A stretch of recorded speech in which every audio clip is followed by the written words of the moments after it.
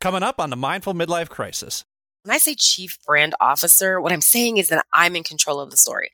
I'm the author. And so for me, this serves me particularly well. I have a very successful business. I've never marketed. I just market myself. I am the brand. And so when I think about this new world of hyper individualism and people as products, you have to kind of understand how to position that. And that service, that product is you. You don't have to be like a full out influencer or even a content creator, because I don't do brand deals, although I am open. But, that you and me both. Right. That's not in particular my goal. Like, I'm not curating content. I am just who I am. And so what I learned in corporate America was that people want to work with people they like. And so part of building that brand is really understanding like what your personal pyramid is.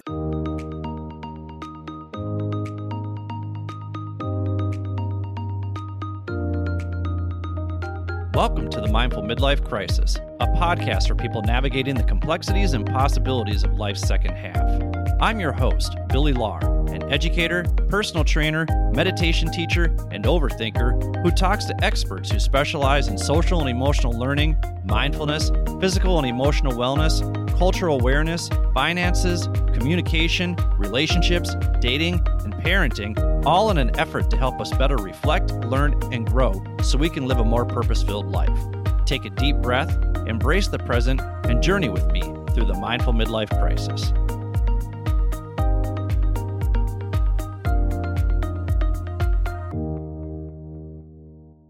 Welcome to the Mindful Midlife Crisis. I'm your host, Billy Lahr. Thank you for tuning in wherever you are. The purpose of this show is to provide a platform that gives people the space and permission to share their expertise and life experiences in order to help others navigate the complexities and possibilities of life's second half. And remember, this free and useful information is helpful to people of all ages. Wisdom isn't about one's age. Wisdom comes from our ability to reflect, learn, and grow from our own life experiences while also learning from the experiences of others, regardless of what stage of life we are in, because you just never know what life is going to throw at you. So there just might be a conversation or two from past episodes that help you feel better prepared for the challenges you might face in your life or that you're facing right now, whether those challenges be your emotional, mental, and or physical health, your relationships with others, including your partner and children, your career, your finances, whatever curveballs life is throwing your way right now. Just know that you are not alone in your experience, and the conversations I'm having here are with people who have been there before or have done the research to help you navigate those situations with more awareness, openness, curiosity, and compassion so you can live a more purpose-filled life. And trust me, I take all of these conversations I'm having to heart as well, and I try to apply what I'm learning from these conversations, which is why I do solo episodes the first Wednesday of every month, because I think of this show as a running dialogue between me and you, the listener, because my hope is that you can see and hear the growth I'm making in my own life, so that it inspires you to seek out the connections between our shared experiences so that you too can take intentional and inspired action. So, if you're looking for some ways to help you better navigate whatever you've got going on in your life from someone who's been through it before, check out some of our other episodes at www.mindfulmidlifecrisis.com or wherever you get your podcasts. All of the episodes this month are going to focus on what it means to be authentic to yourself and how you can bring your authentic self to life. Today's episode focuses on how to be your own chief brand officer. If you want to listen to more episodes like that, check out last week's episode with Marcus Ogden about what it means to get authentic, episode 29 with Jill Daylor about how to discover your inner awesome, episode 30 with Scott Welly about how to outperform the norm, episode 42 with fan favorites and Billy and Brian favorites, Dr. Yolanda Holloway and Tiffany Bird. I just love these ladies. They talk about what it means to trash the life checklist, and they are hilarious. Give their podcast a follow, too. It's called Trash the Checklist. I can't express how much I love these ladies. I really can't. They're so much fun. Also, check out episode 43 with Lori Seitz, who tells you to fuck being fine. I want to censor it there just in case you have kids in the car. And finally, episode 64 with Jessica Fiesta George will show you how to make your LinkedIn profile stand out in your job search. So with all that, let's meet today's guest. Our guest today is Jennifer Walton. Jennifer is the Chief Brand Officer for Sky Nile Consulting, lover of Beyonce, and grower of beautiful things like gardens, her kids, and her happy marriage. You name it, Jennifer is turning it into something amazing. She is here today to talk about becoming your own Chief Brand Officer, and we mean that in the personal context, not in a professional one. So welcome to the show, Jennifer Walton. Hey, thanks so much. I'm so excited to be here. Thank you. I'm excited that you're here as well. And I've told you this before. I feel like I'm talking to my celebrity crush right here because ever since I heard you on Brian Akar's Why I Left podcast, I'm like, who is this woman? Oh my goodness gracious. So I immediately followed you on LinkedIn. You can go to Jennifer Walton on LinkedIn and give her a follow there. I'm just really impressed by your charisma and your bravado and your confidence in that episode. I need to contact this woman. I need to be connected with her. So I'm really, really excited to have you on the show. Thank you so much. And my goal in this show is not to gush too much while we were having our conversation. I received this. Thank you. I received this. I knew you would. I knew you would. That's why I said it. Normally, I wouldn't say something like that, but I knew you would receive it. So, Jennifer, we like to have our guests talk about the 10 roles that they play in their life. So, what are the 10 roles that you play in your life? Okay, so this was actually hard for me to think about, but I came up with 10. I'm a wife, I'm a mother, I'm a daughter, I'm a sister, I'm also a soror. Shout out to any women of Delta Sigma Theta Sorority Incorporated. I'm a board chair, I'm a board member, I'm a Beyonce lover, which actually deserved to be mentioned again. I'm a random entrepreneur because I have a business, I have another business, and some days I think that maybe there will be more businesses, which is so contrary to how I grew up in thinking I would be professionally. And I'm a serial hobbyist, meaning I'm a Jen of all trades, master of none, still better than a master of none, or one, I guess. So in summer session 3, we had Mitch Fallgater on, and he is also a serial hobbyist. What are some of your hobbies? So it looks like gardening is part of your hobbies. Absolutely. Gardening is a hobby that I started just to be kind of fun. And now it's something that I'm thinking about as climate change and all sorts of things. COVID happened. And I mean, it went from just like this little bitty thing I did that was cute to now I'm supplying herbs for people and I can partner up with people who are growing chickens. And it's something that I do more for sustainability efforts. I am an avid reader and I haven't really had a lot of time to read any new novels. And I'm going to tell you right now that I don't read probably what people expect me to read. I like historical romances. I'm huge into Bridgerton. I love the old knock me off my feet, you beast kind of stuff. And I would say I love dancing. I've been a dancer since I was a child. My dream is to be a competitive ballroom dancer, but honestly, it's expensive. And then when you get into it, it's actually really hard.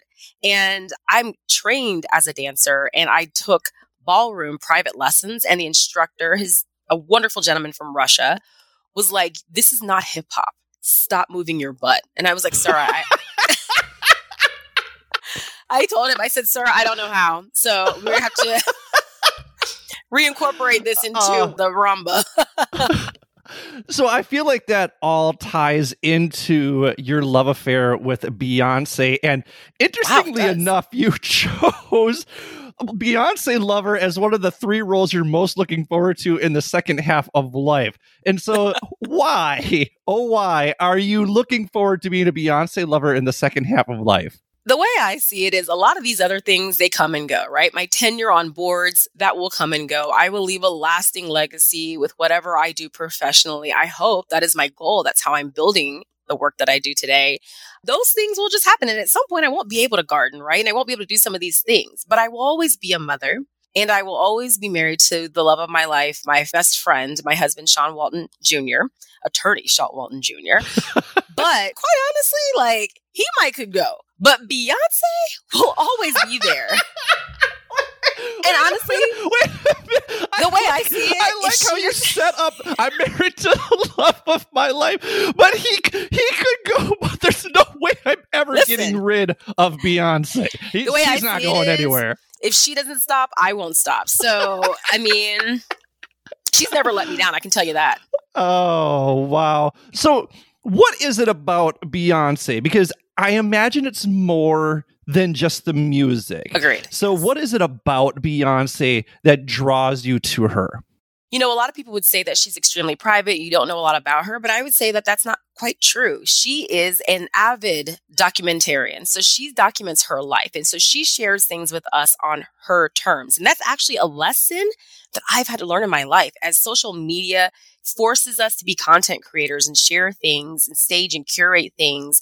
I've had to really think about what do I want to share of myself with people. But as an artist, she's one of the best. Anyone that has ever worked with her has said this woman works hard. She's good at her skills or at her craft. She builds her skill set. And so she's always learning. That's another lesson that I just had to take on in my career. But she also makes mistakes and she does things that aren't healthy. And she's been vulnerable with us to tell us this. When she did the culturally groundbreaking Coachella performance that redefined Coachella, which was Homecoming, and I think that was 2018. She gave insight into historically Black college university culture. So she showed people a side of Black culture that many don't see. And in doing so, she also did a documentary about Homecoming where she went behind the scenes and she talked about how her original Coachella performance was delayed with the birth of her twins and how when she rescheduled it, she didn't want to let anyone down. But she was a new mom. This is her second and third children, right? And like all of us who have been through that, you have that baby weight. And she talks about how she basically ate air while she was practicing for Coachella. And she gave one of the best performances I've ever seen. And to know what it took to get in shape and to be focused for that, it wasn't right. But she admitted it. And she was like, I shouldn't have done that. I'll never do that again.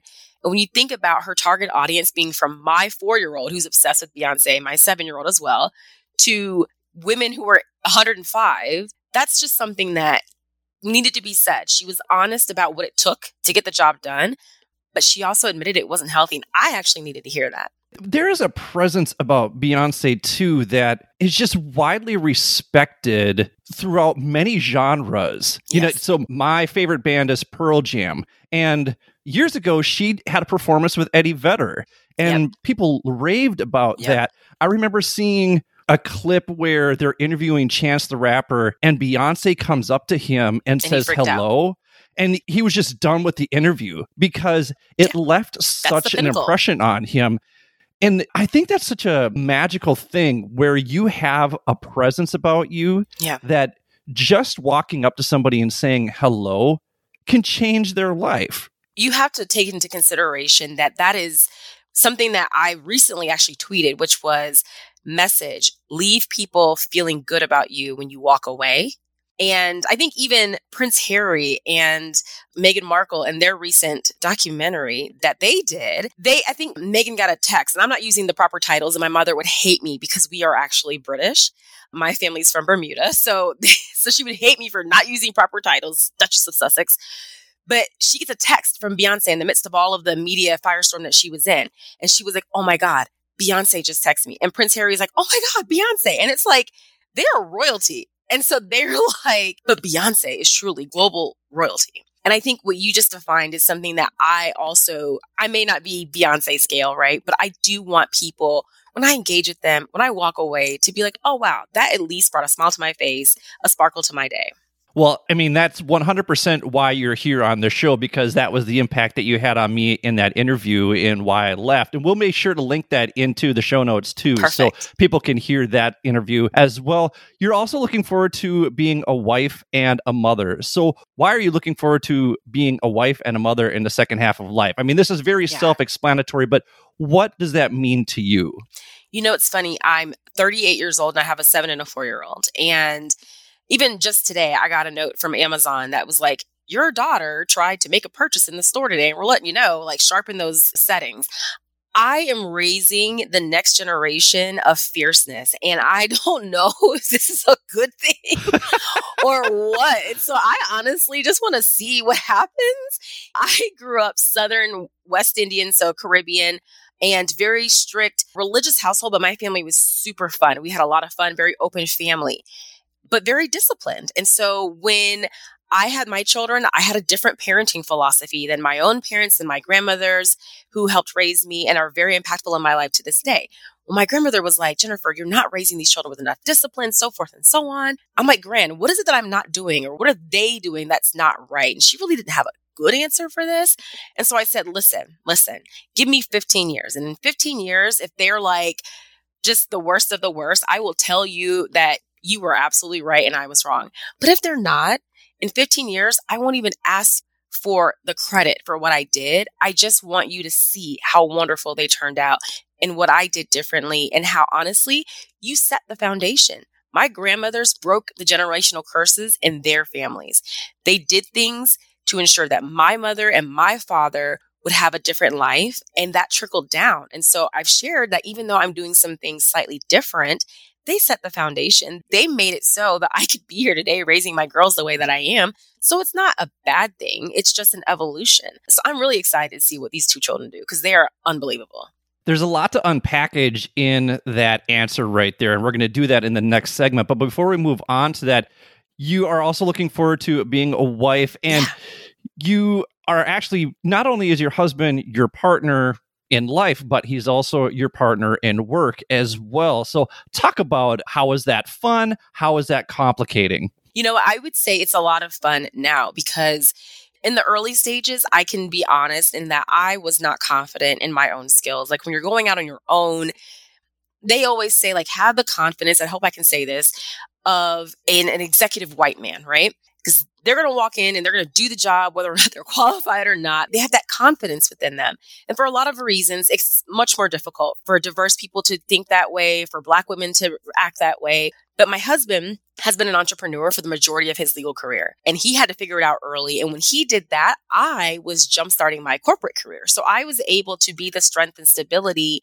from a career standpoint that he needed to grow his legal business, and his firm is now flourishing. I would say that for me, though, making the jump from corporate to, and very rigorous corporate, Fortune 100 corporate, to public sector, which was a complete, right? To now I'm going to do this on my own, I was shaken to my core in the midst of a pandemic, in the midst of social unrest. And he had to carry me in those early days, and he still does.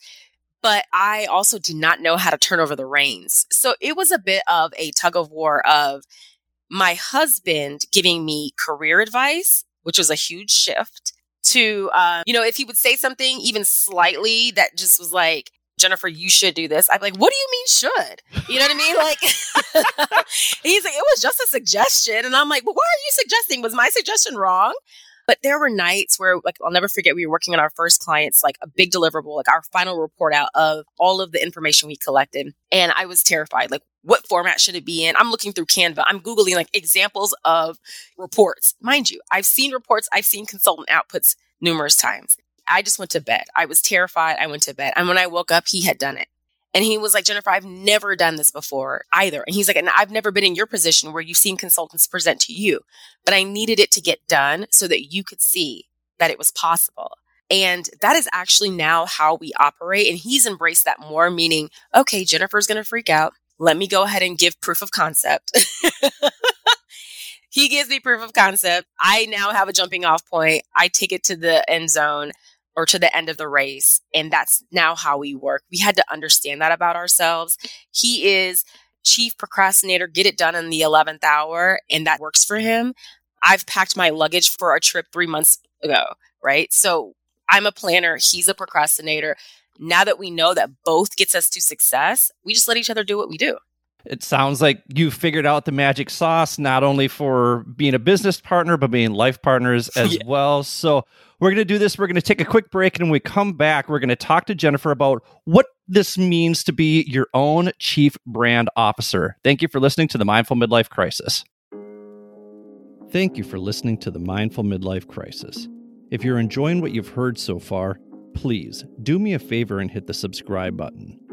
Also, giving the show a quick 5-star review with a few kind words helps others find and benefit from this podcast just like you are. Finally, please spread the wealth of free knowledge and advice in this episode by sharing it with the people in your life who may find this information and my mission to help others live a more purpose-filled life valuable. My hope is that these conversations resonate with others and inspire people to live their best lives. Thanks again. And now, back to the show. Welcome back to the Mindful Midlife Crisis. I'm here today talking to Jennifer Walton about authenticity, about being your own chief brand officer. It's kind of the theme that we have going this month. If you like what you're hearing, you can go check her out on Instagram at JG Runs the City, all one word, or you can connect with her on LinkedIn at Jennifer Walton MBA. So, Jennifer, I had the pleasure of chatting with you a few months ago, and you shared with me a funny story about having an opportunity to do a TED Talk or a TEDx talk, which sounds right up your alley, but you declined to do it. And it's kind of a funny reason. I'd love for you to share with listeners why you chose to decline this. I have put out in the universe that I want to do more speaking engagements, that I would love to do a TEDx talk, a TED talk. And honestly, funny thing is I never know how these things come about, right? So are you invited? Do you apply? How does it work? A lot of folks sent me a TEDx talk and they were like, you need to do this. I can't wait to see you on the stage. Like, I'd love to hear you speak.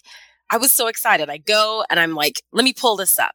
And I didn't also realize that many of these have topics, right? So I see it and it's like, the topic is failure as feedback.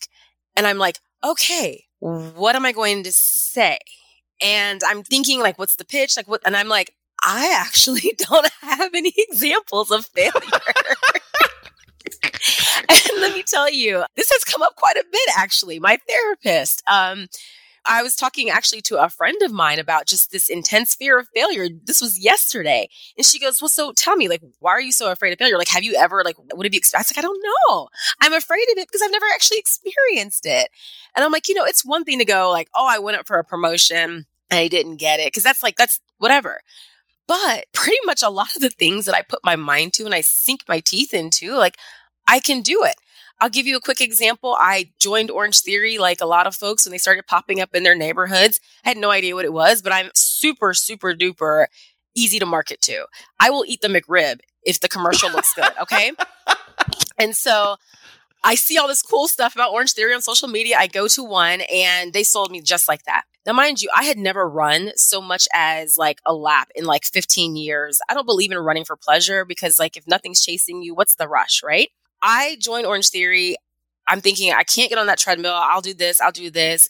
But within a few weeks, I was preparing for my first dry triathlon at Orange Theory, which is you row 2,000 meters. You do this intense floor, like weight floor routine, and then you run a 5K. And I did it in like less than 45 minutes. Each of these benchmarks, if you asked me if I was athletic, I would tell you that the only shape I'm in is round. And I'd say that my benchmark for the mile was like a sub 7:30. And for a 30-something-year-old woman, like who's honestly not athletic, that was pretty good. My husband's like, Jennifer, you start a business in 9 months. You are way past six figures. He's like, you say you want a garden for fun. Now you have a 50-foot garden in the backyard and you're growing a lot of things. So a lot of the things that I say like, oh, I'd like to try that. When I invest my time and just my skill sets into them, I'm actually successful. It is so uncomfortable to say that. It sounds to me like you've been able to reframe what most people would call failures, like maybe not getting a promotion or something like that, into just, well, this is just part of the step of my success here. So how do you then balance sharing those successes without it sounding like bragging? Oh my gosh. Right? Because people aren't good about that. People aren't good about celebrating their successes. You very much are. But then how do you connect with people who aren't in that same zone as you? I think it's the authenticity piece of, first and foremost, I'm just someone who's genuinely just happy to be here, right?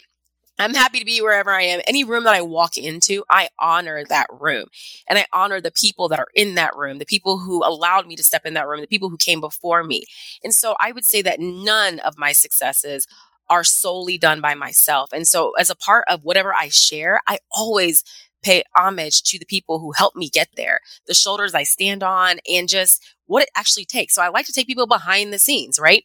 If I didn't get a promotion, I'm pretty self-aware. Oh, I wasn't even ready for that promotion. Or there were things that I didn't say in that interview or in that discussion with that senior leader that maybe would have put me in a position to receive it. Also, I strongly believe in what's for me is mine. And so if there are things that I wanted that I didn't get, then it wasn't for me. And so I'm okay with that. And I have learned to internalize that in a way in which anything that hasn't come my way, it just never was. When I do have successes, I'm very intentional about sharing them in a way that also celebrates and uplifts the community and the village around me.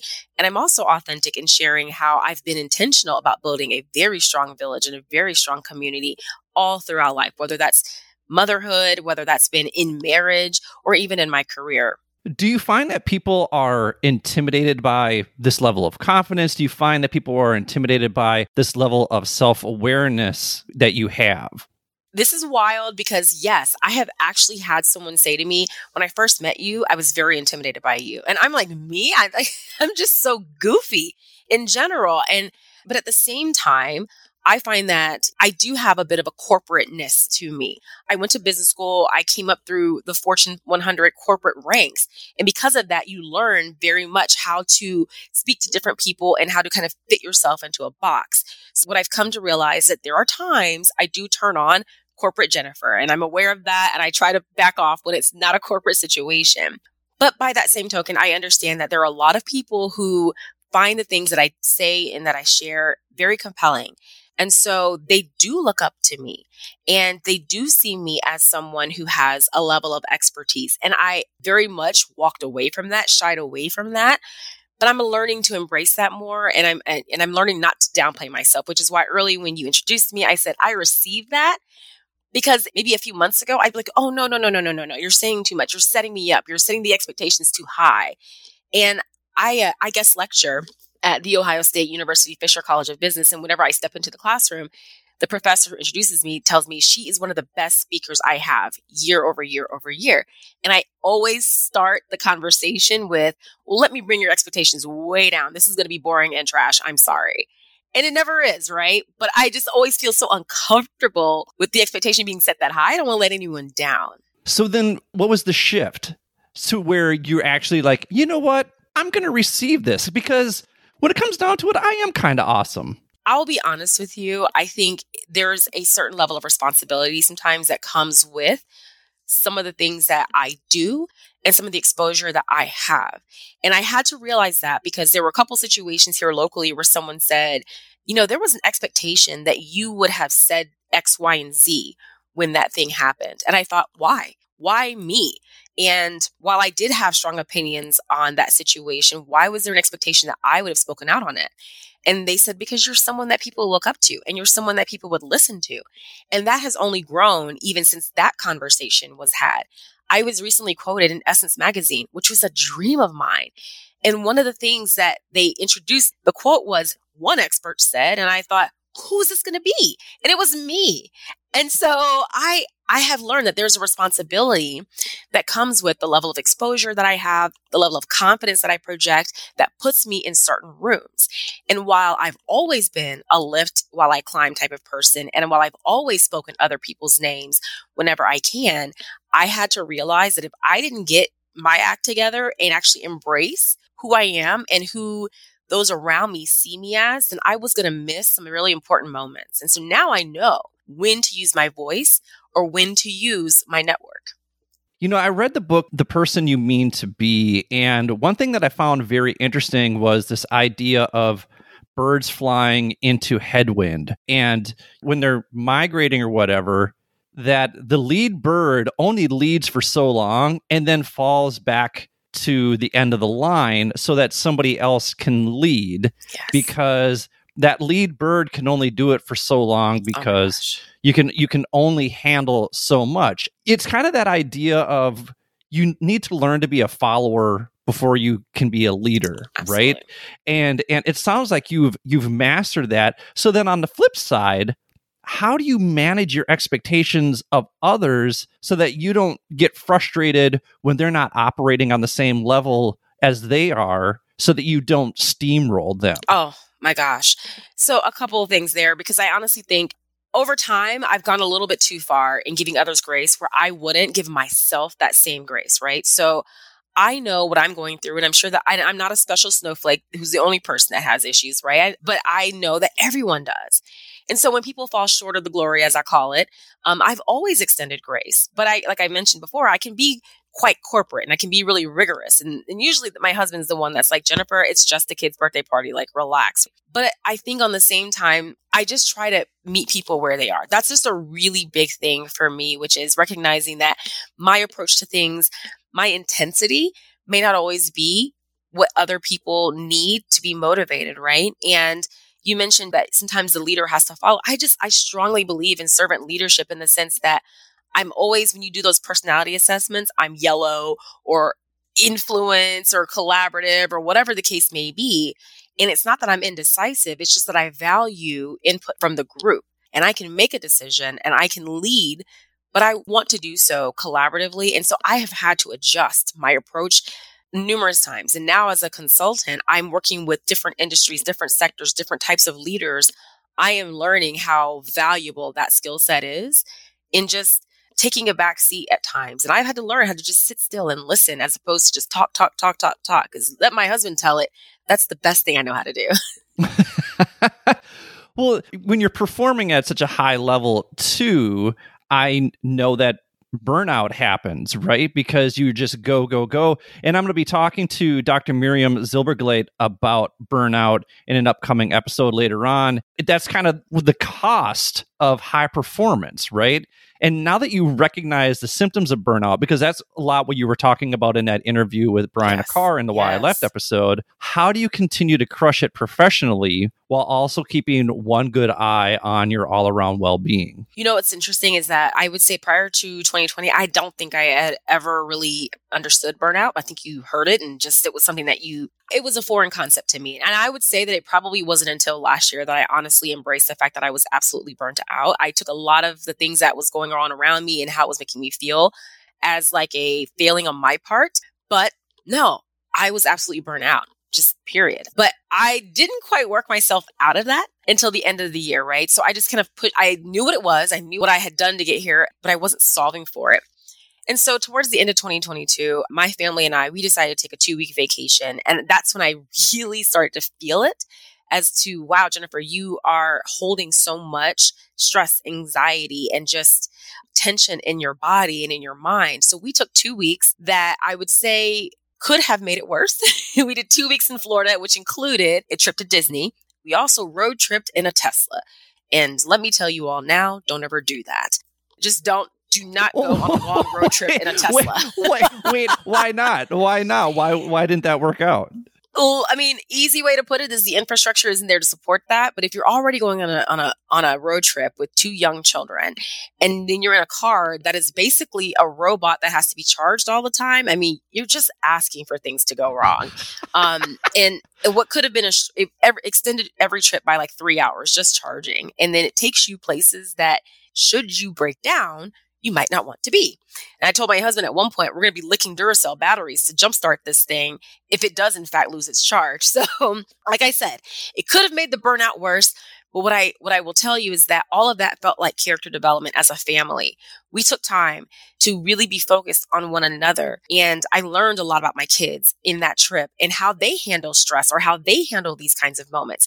But the best thing I did was I closed my laptop, I silenced the notifications for email for my business, and I let people know in advance, I am out of pocket. Do not call me. Don't even think about me. I will talk to you in the new year. All those things that I was pushing off to 2023, right? I think the key for me addressing burnout has been setting boundaries.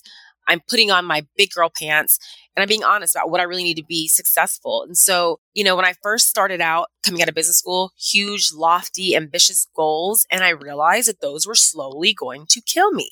So Jennifer, what is it that actually makes me happy? What is it that I'm actually trying to do with this life? And I had to ask myself that question. And in doing that reflection, I thought, I just need enough to make sure that I can do the things that I want to do with my family freely. And if I prioritize them, then no, I don't have to be some millionaire, gajillionaire who's working 400 hours a week to make it happen.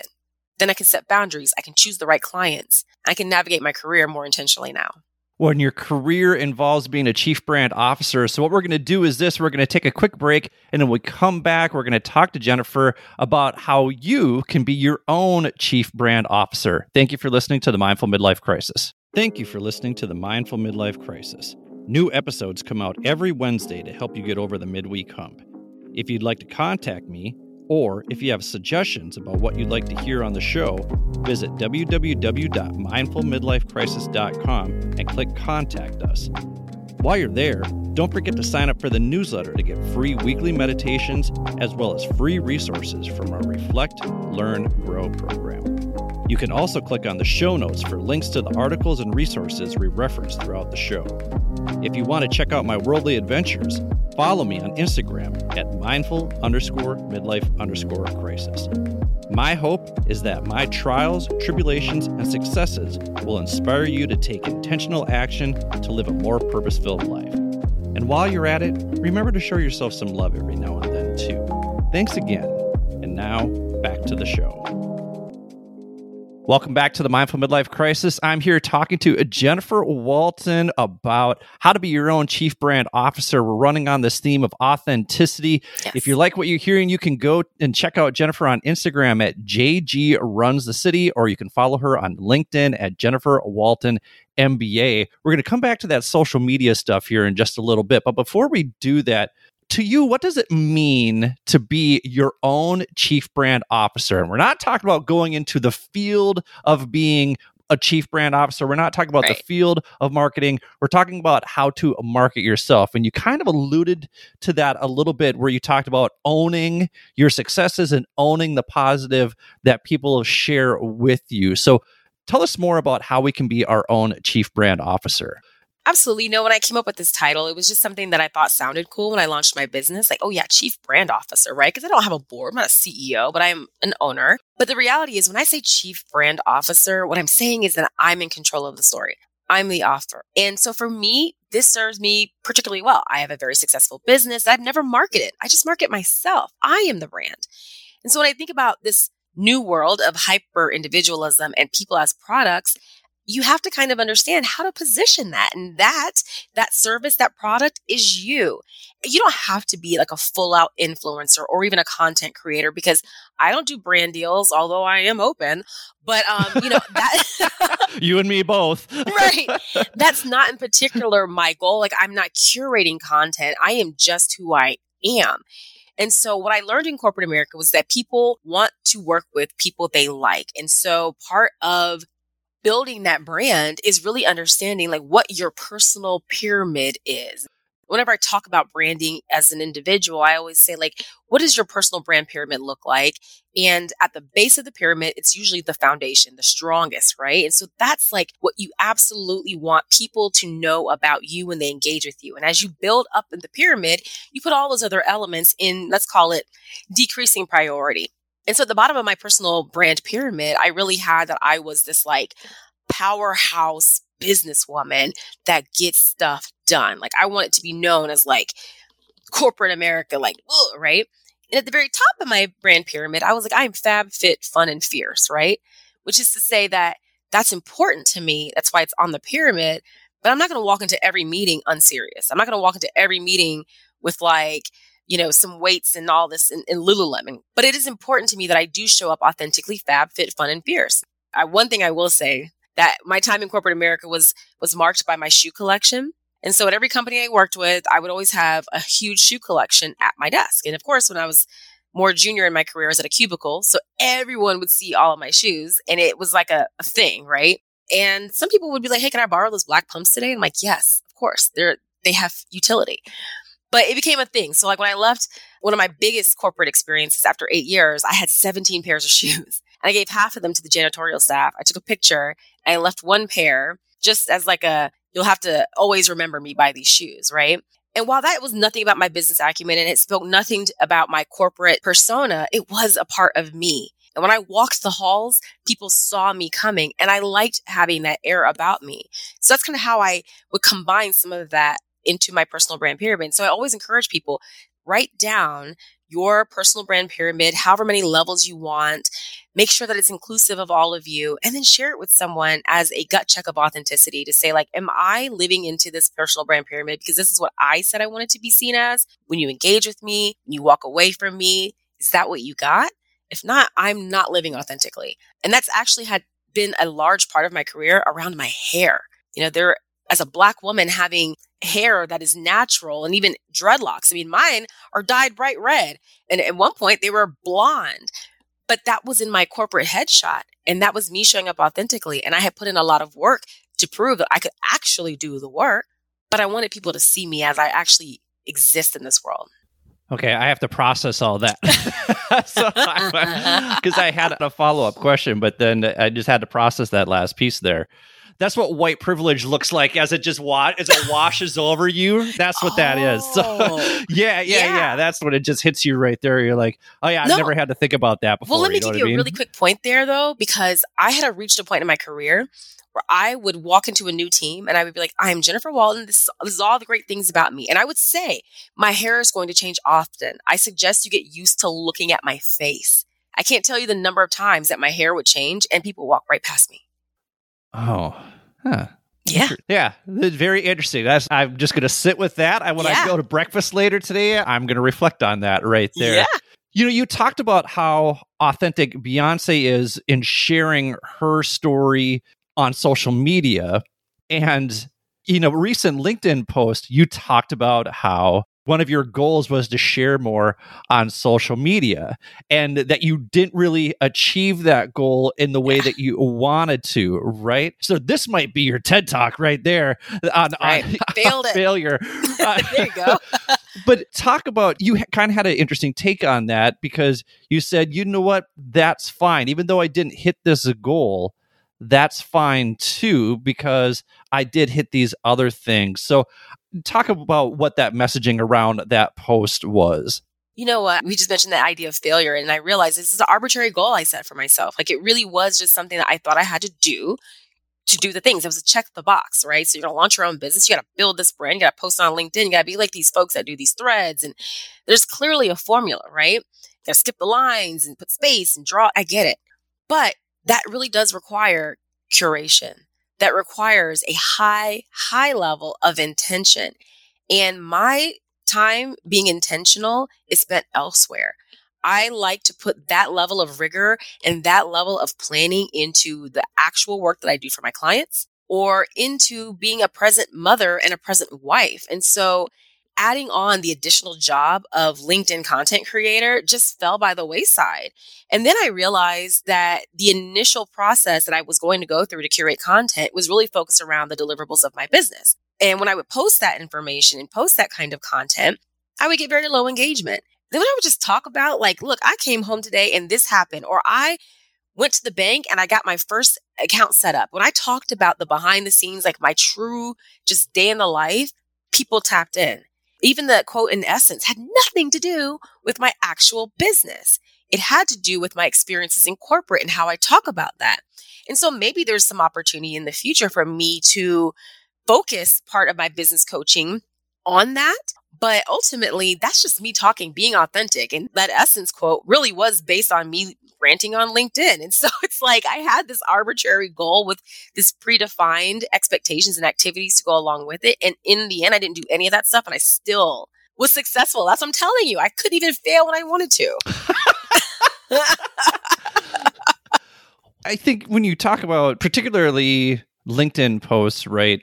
There's sort of that people get annoyed when you share too much personal stuff on LinkedIn and they feel like it should be professional. But I do feel, and that's why I've wrestled with this idea of should I drop the 10 roles at the beginning of this show? Because people are like, well, then it makes the episode too long, right? You could cut off 10, 15 minutes if you took off the 10 roles. But the thing is, almost every guest says, I love this question. Yes. And when I ask listeners, do you like when I do the 10 roles? They're like, yeah, we like that. We like getting to know the person beyond the expert because otherwise it just sounds salesy or they want to know who the human being is behind the expert. And so I've kept that in there and I've wrestled with it a little bit because I do want to humanize the guests. I want them to be relatable because my guess is that if you're listening to a guest in those 10 roles and you're like, well, I don't know if I'm going to listen to this episode because this topic really doesn't pertain to me. Like, Maybe there are people out there who are like, what the hell is a chief brand officer? I don't know. But they listen to those 10 roles and they're like, oh, okay. As our friend Matt Hazard says, I like the cut of this person's jib right here. That you want to tune in, that you want to listen to that person more.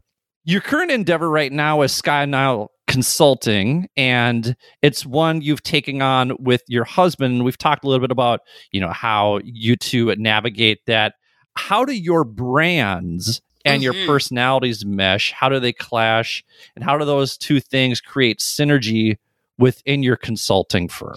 I talked a little bit about how our personalities kind of fit into one another. He's the procrastinator, I'm the planner. But one thing that I do think is interesting is that our brands are very different. My husband is a prolific civil rights attorney. He teaches civil rights law. He's been an adjunct professor at a law school teaching that.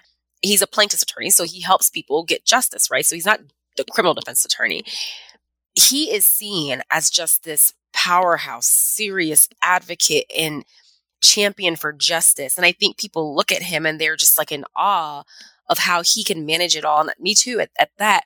But that is his brand, is like very much an attorney doing work that honestly many of us would not want to come near, right? On the flip side, like I'm corporate, but I'm also someone who is the sharer. My husband's also very private. And so I'm the one that's much more loud, much more of a sharer. And then I think just by the nature of how we both grew up, I'm deeply Southern, he's Midwest. Like there's just a lot of differences about us. But when you bring that together, we were able to tell the same story. We are community minded. We are justice minded. We are interested in helping organizations build their brands and build their cultures through policy, through product development. And we were able to come at that with such wildly different experiences. And there are times where I come in and some people think that marketing and branding is the fluffy stuff, right? And even though it's not, I will tell you, first and foremost, it is truly not. It's a valuable asset to acquiring and retaining customers into your organization. But my husband is the person that comes in talking policy, and he comes in talking ways to mitigate issues and get ahead of them to protect your brand or protect your organization. And so we take these wildly different kind of approaches and functions, and we bring it all together to be this singular package. And, I'll be honest, like whenever we go to present to clients together, he's like, you're the talker, you got this. And he's the one that answers the questions because my brain is going a mile a minute to get this information out for you. He's reading the jury. He's looking at the clients going, okay, they engaged with that. They were confused by that. This is where he comes in and answers the questions and he clarifies, and he's able to do so in a calm demeanor while I take a sip of my coffee and I'm like, yes, yes, yes. It's a true balance, honestly. And people feel that in working with us. I have the super high energy. He has the calm presence that lets them know that you're going to get a lot with us, but you won't be overwhelmed.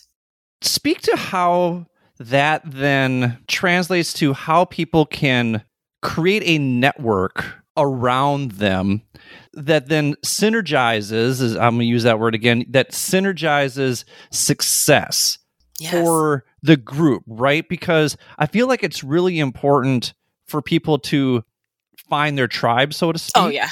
And you talked about you go to therapy, I go to therapy, BetterHelp. There's a link in the show notes. Go check it out for a free week. For sure. But I made sure I read through all of those therapists' biographies because I wanted to find the person that I would connect with the most, right? Yes. And I think that's really important.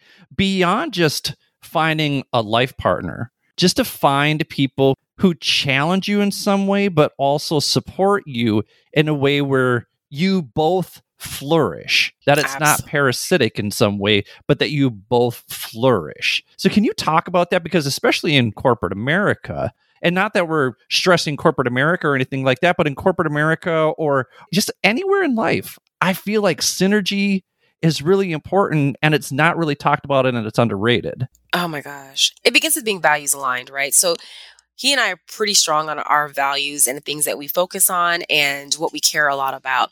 What is interesting is our village is super diverse in that we have brought folks along with us from the varying parts of our lives. For me, coming to Ohio, not being from here, I built my village from the ground up. I started with my sorority. Listen, I'm a person that can walk into a room and talk to drying paint, right? So I get that about myself. it's easy for me to put myself out there because vulnerability in that regard, it doesn't harm me in that way. But we have friends that represent various corners of our lives and our careers. And so what is funny when you see us in community with our friends, there are people that might be at the table with us that only got there last year. Our friends don't oftentimes know each other. And so in a large group, it may look like, look at these people like all coming together. But what we're doing is bringing them together. I know you from my corporate experience. I know you from my time in the public sector. I met you at Orange Theory when we were sweaty and ugly. I met you at this spiritual retreat that I went to. Or I met you because I went to therapy from a support group for moms when I had my first baby. And you stuck with me. And I always tell people, like, you're stuck with me. And I'm so sorry, Billy, but you too are stuck with me. I couldn't be happier. I have that. And the way that we approach it is something that I call the fives. It started in my corporate job where I had 5 people that acted as my personal board of directors. These are my safe people: coach, mentor, truth teller, just somebody that will hold my hand, right? Sponsor. That was at my company. I had 5 more then that were outside of my company that were also in my function. Then I had 5 more that were outside of my function, outside of my company, that I was intentional about connecting with, that if I ever got laid off, between these 15 people, somebody's got to hire me, right? So I call that the fives. And then I make it an intentional effort to contact them, touch base with them 5 times a year. Could be a LinkedIn like, a LinkedIn comment, a text. Hey, I saw this article about something, made me think about you. Very small things. Doesn't have to be coffee, although I like doing that, or lunch. I just like to connect with my fives, right? That has grown to over 100 people that when I left to start my business, I sat down and sent an email, let people know that I'm quitting my job. I'm starting a business. I just want you all to know. I typed out my 5, 5, and 5, over 100 people. And my husband has the same impact on the world as I. And so even though he hasn't been as intentional about it that way, he's picked up all these folks. He's an NFL agent. He's a lawyer. He's doing all these things. He's picked up a lot of people and we bring them to the table. And so if you don't know this person, now you do. That's just how we built community. And I get that even as adults, that's much more difficult to do. But I'm never in a space where I can't make a friend. It sounds so intentional, but it also sounds so genuine. Yeah. And it kind of relates to how the two of you have labeled your roles within Sky Nile, because you talked a little bit about this. Like, you created the term Chief Brand Officer, and his role is Chief Culture Officer. Yep. And so it just sounds so intentional that you're building culture within a brand, and you're also building brand within a culture. Absolutely. And when we talk to clients about that, it is understanding that's how your culture goes, so goes the organization. And companies learned that in the Great Resignation and all the things that were happening, because there were burning buildings that people were running out of. And what I would tell companies was, they're not just running out to the streets. Not everybody's running out to the streets like I did, right? They're running to other organizations. And sometimes the difference maker is your culture. And your culture can be defined by policy. We've taken what feels fluffy, what feels lofty, and we actually apply it to a framework that helps organizations be their best selves or best entities. Well, I'm going to get you out of here on this. So the last line in your bio on your business website says, coming together with her husband and life partner, Sean, to create Sky Nile Consulting, Jennifer works to leave a legacy of action, change, and creating a world where their daughters, Sabella Nile and Skyla Niece, will never feel othered. I just think that's beautiful. When I read it, I was like, whoa. It just left an impression on me. And when I think about your brand and I think about what it is you truly stand for, I just love this idea of you and your husband branding what your children's future could look like. And I think that's why it's so poignant that you chose Chief Brand Officer and Chief Culture Officer too. If we just took another look at what it is we truly stand for, just what impact that could have, not only on the world, but just ourselves too, when it comes to living authentically, which I think, in all honesty, is really hard. I think it's really hard to live your message. I think it's really hard to live authentically. But the two of you are doing such an amazing job of it. And you can see the motivation, and you're doing it for your daughters. And I just think it's really beautiful. Thank you so much for that. My husband and I, we are also launching a co-working space in our city. When I mentioned being a random entrepreneur, like, this is something that just, right? But it's a love letter of sorts to our community of color in the city. We were very meticulous about what the vibe would be like, how it would feel like when you entered the space, from the color of the walls to what's on the walls to just everything about it. Originally, our idea was a coffee lounge, but that's evolved to like a membership-based safe space. But as we were working to like renovate this space and turn it over into what it is now, which is almost ready, we brought our children along for the ride. They would be there like while we were knocking down walls, all sorts of stuff. We have great pictures of them standing in the space before it was what it is now. And it just makes me so happy to know that they are living the life that we truly wanted for them. I mentioned to you my thing that I said to my grandmother, like, you've laid this foundation. They're the continuation of that. And so with some of the things that we've created, just in our jobs even, I work from home, even them seeing this and seeing what's behind me, they leave me notes all the time. But they get to live this amazing exposure-driven life where they get to hang out with civic and community leaders. Their dad's an amazing civil rights attorney, and I trust me, they take that stuff to school. They march for civil rights at school all the time. I'm a business leader in their house, in our house, like the feeling of love is just everywhere. And we love on each other hard, and it's a priority for us. And so even when we're busy and we're stressed, we find a way to find joy and love. And if I could say anything about what authenticity means to me, it is that. That is my happy place. And when this life is said and done, that's all I've ever needed. And I'm so happy that I have it. Well, I'm happy to have had you on the show here today, Jennifer. So thank you so much for spending time with us today. Ladies and gentlemen, I told you she's a powerhouse. Is Jennifer Walton. Thank you so much for being here today. Thank you. I appreciate it.